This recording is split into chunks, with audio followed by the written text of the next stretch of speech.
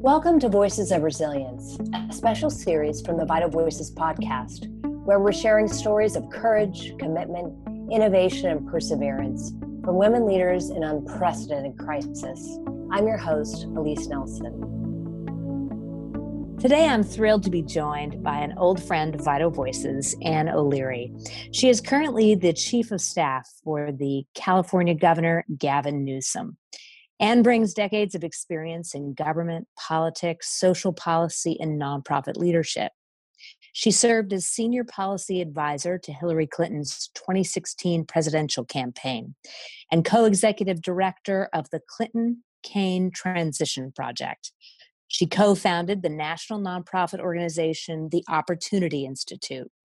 As a continuation of her work as senior vice president of Next Generation, where she launched a national early childhood education initiative, Too Small to Fail, in collaboration with the Clinton Foundation. We're thrilled for Anne to join us and give us some firsthand perspective on leading through crisis as California confronts not only COVID-19, but ongoing calls for racial justice and so much more. Anne, thank you so much for taking the time to be with us. Thank you, Elise, and thanks for all your leadership with Vital Voices. It's so great to be here today. So I'd love to just start off by talking a little bit about your role in Governor Newsom's administration. What brought you to the role? And for those who aren't familiar with the working of political offices, maybe to talk a little bit about, what does a chief of staff of an entire state do? Yeah, well, thank you so much. I think it's important just to recognize how large California is. So California, if you compared it as a state to, countries around the world, would be the fifth largest economy in the world. So the state of California's government is a really massive undertaking. And the chief of staff in the state of California is very much like the chief of staff in the White House, which is to say that we are, my job is to, of course, to support the governor. We have a large staff here in the governor's office, and then, of course, a large state employee, about 200,000 state employees, 150 people in our governor's office.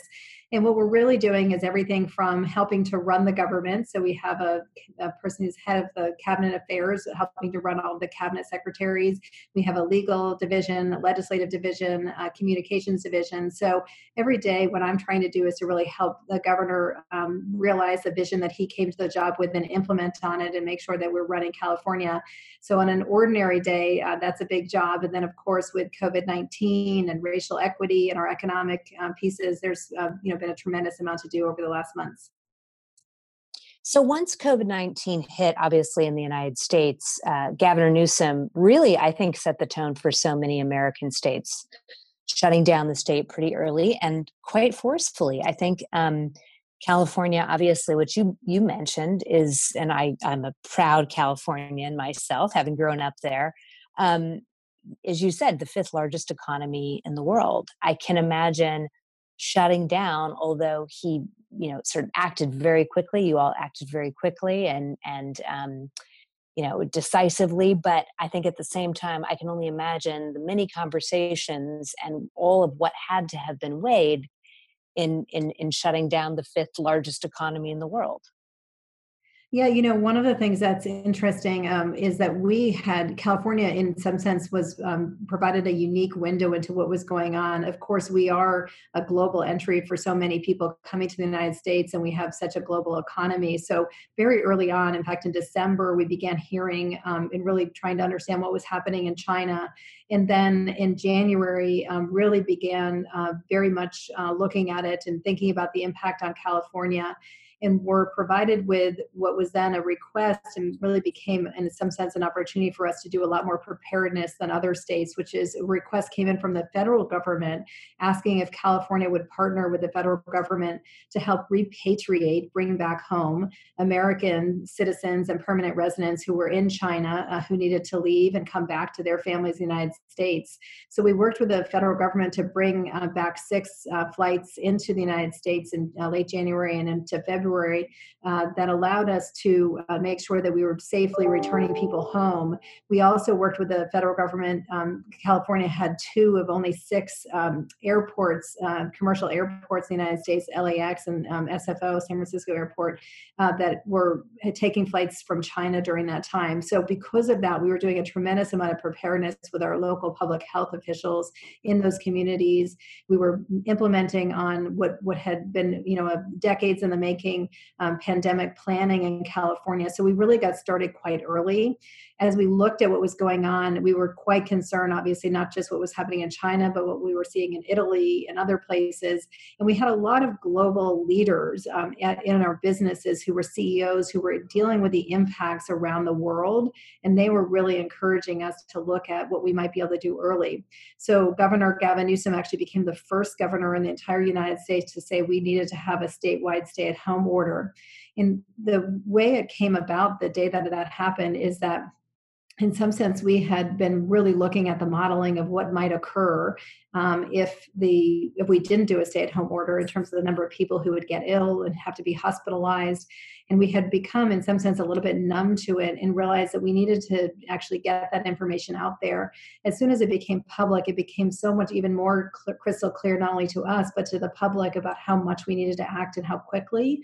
So the governor was very decisive and decided that day to go ahead and issue the stay-at-home order. Of course, then we saw places like New York and others follow suit in the following days, but California was the first to lead. Yeah. And you've also, I know, put in place really a phased reopening plan quite early on. And how were you able to map out that plan? I mean, I realize that, again, is probably even more complicated, is figuring out how to safely reopen.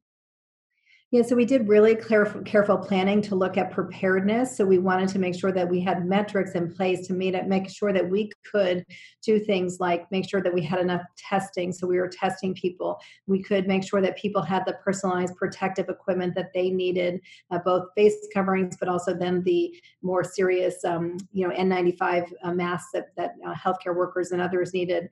We wanted to make sure that we had, capacity to deal with any hospitalization needs. And we also wanted to make sure that we could open in a different way. So we actually the governor formed a task force on jobs, business and jobs recovery, and asked me to co-chair that task force. We worked really closely. We have over 100 people on that task force who are business leaders, labor leaders, social justice leaders, working with us to ensure that we put forth a public health guidance that was informed by practice, so that we could redo and rethink how we safely reopen the economy. So we worked really hard to put guidance out. There was a time in which you might have seen that the CDC was doing something similar, and the White House decided not to allow the CDC to issue such guidance. We had no pause here. We actually went forward with that guidance in a really thoughtful way. So what you see happening in California is that even the openings, our stores look really different. People, of course, are wearing face coverings. They're required to have limitations in terms of the numbers of people allowed in restaurants and stores. And we also did something that was different. In fact, we worked really closely with the other Western states. I do a regular call with the other chiefs of staff, and we made clear that we should actually think about the local variations, because our counties are so different. The rural northern county may be very different than what's happening in Los Angeles. So we've said to the counties, you need to look at your data very carefully. You need to be tracking every day to understand what percentage of your population are being able to be tested. When you do test them, what percentage are positive? Do you have the preparedness in place? And only when the answer to all those questions are yes, will we allow you to actually move forward. So it's allowed us to have something what we call a dimmer switch, which means that you begin to open slowly, and then if you need to close back a bit, then you'll do that. And so we're really implementing on that and trying to be quite careful and safe as we go forward. Now, obviously, being a state where so much television and movie production is happening, and obviously so much tourism, those are industries I can imagine that were very hard hit. How are you managing the sort of reopening of those industries, or how are you beginning to think about them? Yeah, we're in constant conversation with all of those industries, and we're working also very closely with the labor unions that represent workers in those industries. They've been collaborating very closely together to ensure that as workers come back to work and customers come back to utilize, different spaces, that they're doing it in a way that's very, very safe. And so, what we decided to do, particularly in the entertainment industry, is that there was a really good collaboration that was going on between the workers' unions and the industry to think about how they would all be comfortable safely reopening. So we endorsed their work together and said that we would be willing to allow them to set those guidance, and so we could endorse that. And so that was a really collaborative and positive partnership. We are very cognizant of the fact that this is going to be a hard road. If you look at what happened in 1918, many people have seen the graphs by now, but wave one was a small wave, and then wave two ended up being the much bigger wave, and then of course there was a third wave. And so we are very realistic that this is by no means over. We've got a long way to go, and won't really be able to settle into a regular pace of life until there's, of course, a treatment or a vaccine. So we need to be able to work closely with industry so that they can be safe, but also if they need to close back down, they would be asked to do so. And what do you think are going to be some of the long-term impacts on the Well, economy in particular? some of them are positive and some of them are not. So I think, on the positive, you look at, we track every day what's happening with our air pollution and with our traffic. And, one of the positive things is we've able to, in a way that none of us would have been boldly able to do, just do this massive experiment and what it takes to do telework, as everyone around the globe has done. And so for some industries, we've been able to see that, there's actually no reason for everybody to go back into the office, and that can help both with productivity, with family work balance, but also with the environment. And so I think that there's a lot of really positive change, I think, that can come out of this, great social experiment that we went forward on.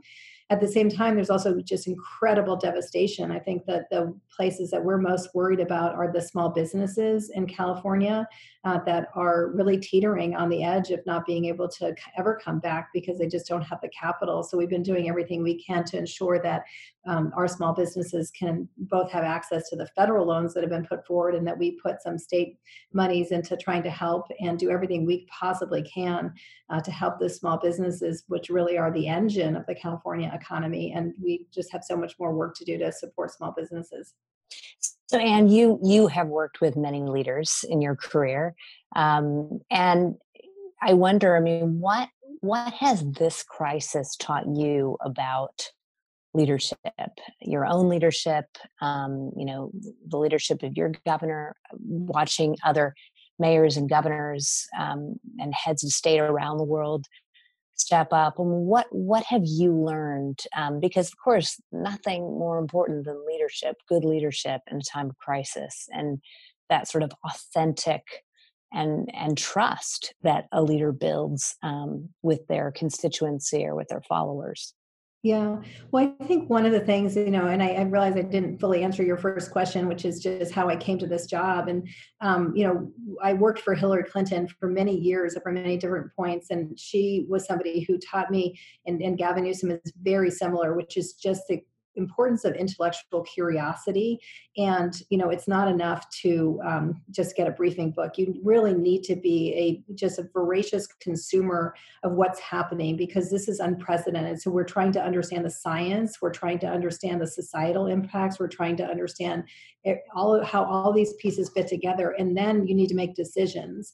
And so I think that what I see in both Gavin Newsom and in Hillary Clinton is just this incredible intellectual curiosity, voracious appetite for information. And you have to then also have that information in a way that works for you. So, excuse me, getting data dashboards every day as we do, and asking for the right data. So, for example, making sure that we know the racial and ethnic disparities that are happening in terms of testing or in terms of our death rates, our positivity rates. So, asking for the right information is really important in terms of leadership. The other piece I would say is being decisive, whether it's me or the governor. I think the biggest gift we can give our team is to be able to show them that even though we may not have all the perfect information, because we never will, we must move forward, we must make decisions, and we must provide clarity to the people of California who are relying on us to do that. And so I think just showing that these are hard decisions, but you have to make them in real time. And then the third thing is probably more personal, which is something that I've really embraced in a way that I never have before, is how important it is to take care of yourself during this time. I think as women in particular, we often leave ourselves last. And at the beginning of this, I was just working 18 hours a day. I wasn't exercising. I wasn't eating very well. And, some of my friends just said, Anne, you can't do this. This isn't going to work. And so I've been a lifelong runner, and I got back into running, and I've been running 5 miles every morning and eating well and trying to sleep 6 hours a day. And I have to say that it made an extraordinary difference, and just realized like I can be a much better person, leader, member of this team if I take care of myself. And I think we just don't do enough of that. And I really have realized just how critical it is in this most stressful time. Well, Anne, you're inspiring me. That's incredible that you can have the massively huge high stress job that you have, run 5 miles a day, sleeping 6 hours. That doesn't sound like that much. I have to tell you, I did ask Dr. Ghaly, who's our Secretary of Health and Human Services. I told him, I said, Dr. Ghaly, I could either sleep 7 hours or I can do 6 hours of sleeping and 1 hour of running. What do you think? And he said, do the hour of running. So I'm doing the running and the less sleeping for now, but someday I'll balance it out. Oh, wow. Well, I know obviously we are in the midst of truly a national reckoning. The Black Lives Matter movement is mobilizing so many people, and we know certainly that that COVID disproportionately impacts communities of color. And amidst this pandemic, as we've seen so many take to the streets, and I quite frankly find it really inspiring, particularly in the midst of COVID, to see so many people taking to the streets, following these horrific but painfully not a new phenomenon of the murder of Black men and women who are unarmed, potentially asleep in their homes. Really calling for racial and just racial justice, and also just systemic change. Can you talk a bit about the Black Lives Matter movement in California, and also the governor's response, and if there are any changes that you've been thinking about or he's been thinking about that are on the horizon?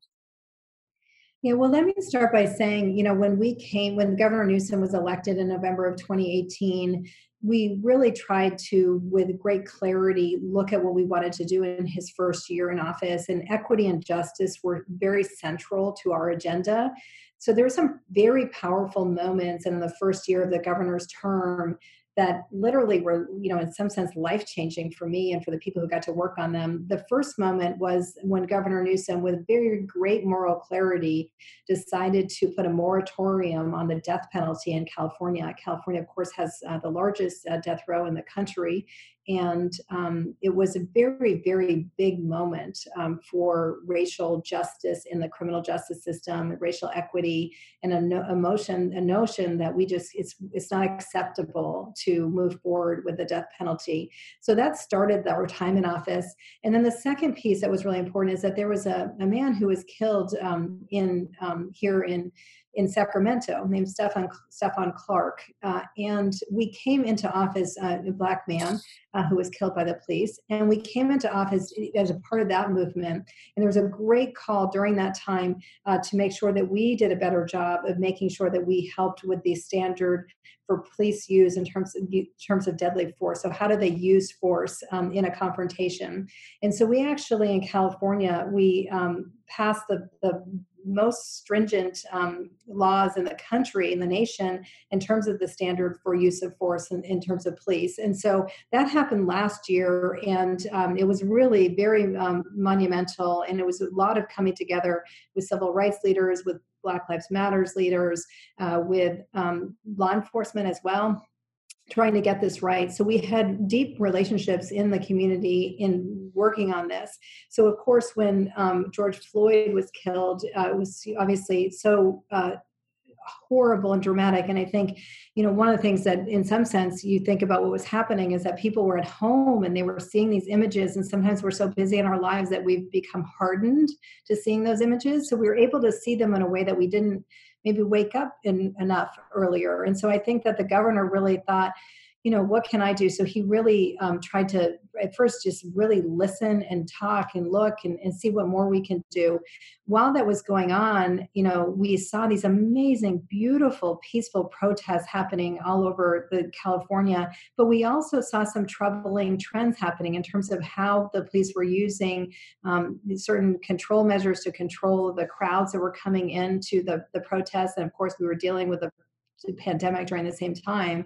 And so, the governor actually asked us to pull together experts to really help think through how can we do a better job to allow people to peacefully protest and not use certain, ways of controlling the crowd, such as rubber bullets and others. And so a woman named Latifah Simon, who's just an amazing leader here in California, and Ron Owens, who had led the community policing in the Obama administration, helping us to really think about how we can do more in this area.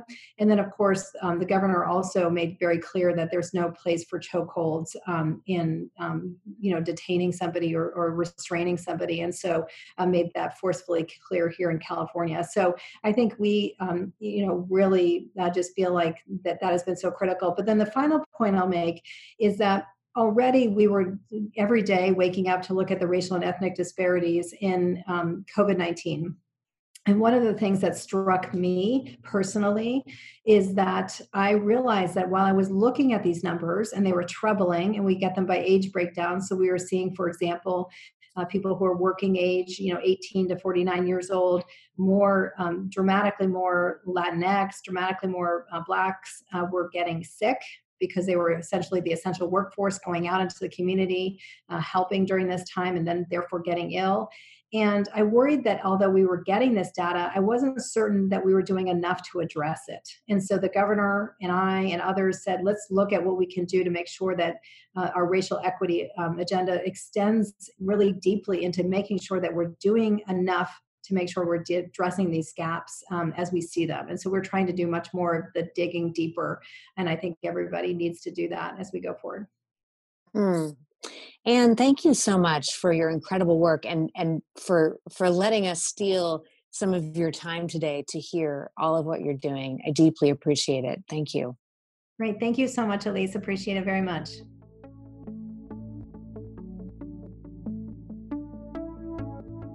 Thanks for listening to this special edition of the Vital Voices podcast.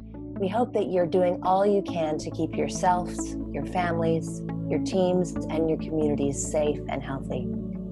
If you'd like to support our work with women leaders in this country and around the world, you can donate to Vital Voices on our website at vitalvoices.org. Or you can text VITAL, VITAL, to 41444. That's VITAL to 41444. Stay safe and remember that we will get through this unsettling time together.